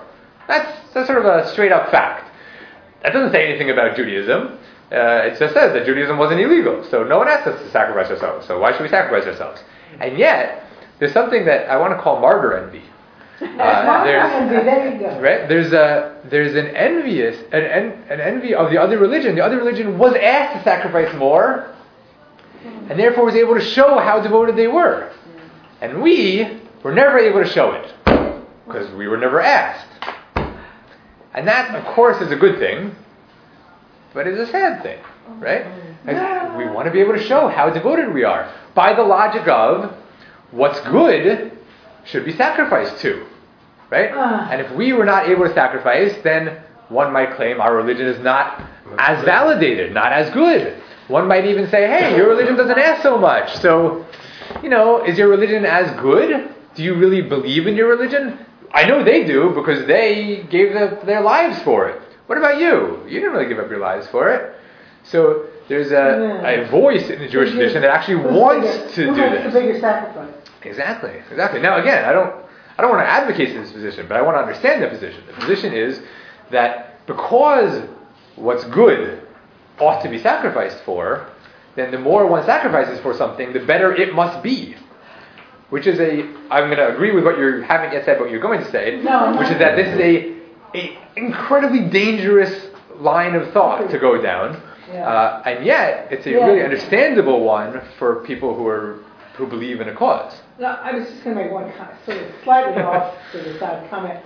I once knew a very interesting Presbyterian minister, a very devout person, and he said the prayer that the Catholics call the Our Father and the Protestants call the Lord's Prayer, where it says, lead us not into temptation, but deliver us from evil. He said that really would better be translated, do not put us to the test, but deliver us from evil. So, do not put us to the test. Don't make us martyrs. Somebody else is martyrs. Interesting. He didn't mean that. Right. That's it. Interesting. All right. So we're going to end with one text, and then I'll try to say something quick about it, but not in as much detail as I had hoped. So one text that we'll flip to on page 12 of the packet is Rabbi Akiva. So Rabbi Akiva's martyrdom itself is in the text at the bottom of that page from the Yerushalmi Brachot. We're not going to read that together now, but that's where he said what we talked about at the beginning, that he has been waiting his whole life to fulfill the commandment to love God with all of his soul, and he never had the opportunity, and now he's finally able to by dying. And so as he's reading the Shema, and therefore reciting that verse, he is actually ecstatically happy, laughing at the possibility afforded to him through his death. But Rabbi Akiva is really fascinating, because besides the moment of death, which is narrated as this moment of sort of ecstatic love in death, he's quoted in life as teaching very similar things. So at the top of the page is a passage from the Mechilta, which is the halachic midrash, the Tanaitic midrash on Shmot, on the book of Exodus, and it's commenting here on the line from the Song of the Sea, Shirat Hayam, Ze Eli v'anvehu. This is my God, and I will beautify him. And Rabbi Akiva says, I'm just going to read it in English, but for all the nations of the Lord, I shall hold forth on the beauties and splendor of him who spoke and the world came to be. For lo, the nations of the world keep asking Israel, what is there about your beloved more than another beloved, or most beautiful of women? So this is, of course, from Shir HaShirim, from the Song of Songs, which was taken by Rabbi Akiva and by all the rabbis to be a allegory or a metaphor for the relationship in the Song of Songs, the relationship between God and Israel. And quoting these other women in the Song of Songs, he attributes this line to the other nations of the world, who ask Israel, what's so special about your beloved? Why are you so in love with your beloved? What's so special about him that you keep searching for him, and so on? That for his sake you die. For his sake you are slain. As it is said, Al Kain alamot ahevucha, line earlier in Shir HaShirim, for thus do the maidens love thee, which Rabbi Akiva glosses as not alamot, or maidens, but almot, until death. That we love you till death. We loved you until death. And it is said, for your sake we have been killed all the day. So the nations ask Israel, why do you like to die for God? What's so special about God? And Israel replies to the nations of the world, do you know him? let us tell you some of his praise. My beloved is white and ruddy, and they quote other lines from Shir HaShirim, which we won't worry about so much right now. And I'm also not going to worry about the meaning of this. So what is Israel saying about God right now? Let's leave that aside. But they're saying something about what's so wonderful about God that we're willing to even die for him. And when all the other nations hear, they say to Israel, wow, he really is amazing. Let us go along with you. Right? If this God is so wonderful, we want to join with you in this relationship with God. But Israel replies to nations of the world, you have no part of him. On the contrary, Anilu dodi v'dodi li. My beloved is mine and I am his. This is a monogamous relationship. Right? And there's no room for anyone else to join. So I love God, God loves me. You can't be part of the story. Now, in just a minute that I'll take, I want to say a couple of points here. Rabbi Akiva takes love very seriously. I mean that on the mundane realm, So there's stories about him and his wife. They have a bit of an odd relationship, but apparently one full of love. I'm not going to judge their love. But there are halachic rulings that he makes that depend on him taking the spousal love very seriously. He insists that a woman, even when she's in Idah, can put on makeup, can get dressed up, because otherwise it would be damaging to the loving relationship between the two of them. He also says that divorce is allowed. You don't need any fault, per se. If the love is not there, then divorce is allowed. So that gets a little bit more complicated, but I'll put it that way for our context. He also says, now moving back to the religious realm, that the most sacred of all the biblical books is Shir HaShirim, the love story. Not presumably because he thought of it as a profane book, as a mundane book, but because the love was the most sacred of all the emotions when it came to the religious realm as well. Now, all of that comes to a climax when he thinks about martyrdom. When Rabbi Akiva thinks about dying, the epitome of dying, the epitome of the relationship between Israel and God, is a willingness to love God until death. To love God so much that one is willing to die for God. And in his own death, that's actually concretized in a sense, by him quoting the pasuk, that one has to love God with all his soul, and he's able to do that with his dying breath. Now, I can't get over the circle that we have here, because this is sort of central to Rabbi Akiva's own teachings in life, and then is told in death as well. Now, it's possible, of course, that some of the teachings are attributed to him later on because he is the person who dies this way, but it's so pervasive in the traditions about Rabbi Akiva that it doesn't seem plausible that it was all retrojected, and there seems to really be a circle of his teachings in life and the stories of his death that actually sort of cohere in a way that typically people don't get to do. people don't get to choose their death in a way that so epitomizes what they held most central in life. And in Rabbi Akiva, that's actually what we find.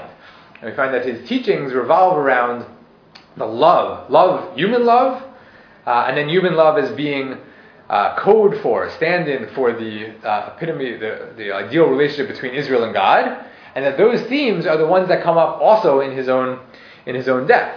And he's the only one, he's the only Jewish figure where we hear such positive desire for death, and then in death an expression of love as seen through the death. So some people will say, oh, this is Christian influence. I mean, Rabbi Akiva was living a century after the death of Jesus. Christians have been thinking about death as an ideal, and so we see it. We didn't see that back in Maccabees. We didn't see it back in Tanakh, but here we see it in Jewish thought. That Jews are also starting to think about death as an ideal, and of course, that's not. Certainly, wouldn't discount that possibility. Again, there is something like martyr envy. But I think we can't overstate that, because there's also something about Rabbi Akiva himself in life that's not typical of Jewish thought in his own day or later days. Something specific to Rabbi Akiva, thinking about love as the ideal relationship between the individual Jew and God and the nation of Israel and God, and that comes through in the stories of his martyrdom also. So it's not, again, not to say that it's not Christian influence, but that there's a broader world here. There's a world in which martyrdom has become a much more pervasive reality in Israel, and that's not so much influence as much as in the air. And it's not that Jews are reading Christian texts and saying, hey, that sounds like a good idea, let's rethink what martyrdom means, let's just redefine it, as much as a deep-seated, deep-rooted sense of martyrdom as religiously meaningful. And Rabbi Akiva teaches this during his death. He obviously couldn't have, during his life, he obviously couldn't have known that in the last few years of his life, when he's already apparently in his 70s, Bar Kokhba's revolt would have started, and he joined as a spiritual leader. He's not fighting apparently, but as the one who acclaimed Bar Kokhba as the Messiah, and therefore gave religious imprimatur to the revolt. It turned out to have been a catastrophe, but in the context of it, apparently in the context of it, he dies. And it's not totally clear what exactly. The assumption is that he dies during the revolt. That's the only time we have religious decrees that ban learning of Torah and other sorts of things at the end of his life, and we have no indication that he survived the revolt. So it seems like he died in the context of the revolt, not as a soldier, but as someone who stood up for the nationalistic cause through religion. It's impossible, really, in the Jewish context, to divorce nationalism from religion.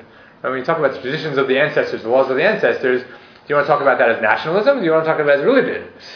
Those are really two sides of the same coin. So Rabbi Akiva dies as a nationalist icon who expresses that through his religious actions, through his learning of Torah, teaching Torah, and dies a martyr's death, which then turns out to have incorporated all the elements of his central teachings in life. There's no way he could have known that would happen at the end of his life.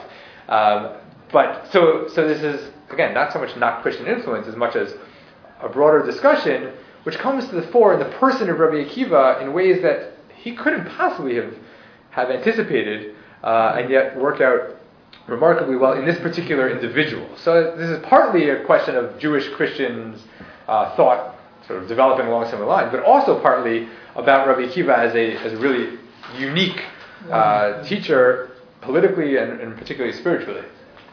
I'll just go to this at the end, and I'll just throw it out quickly.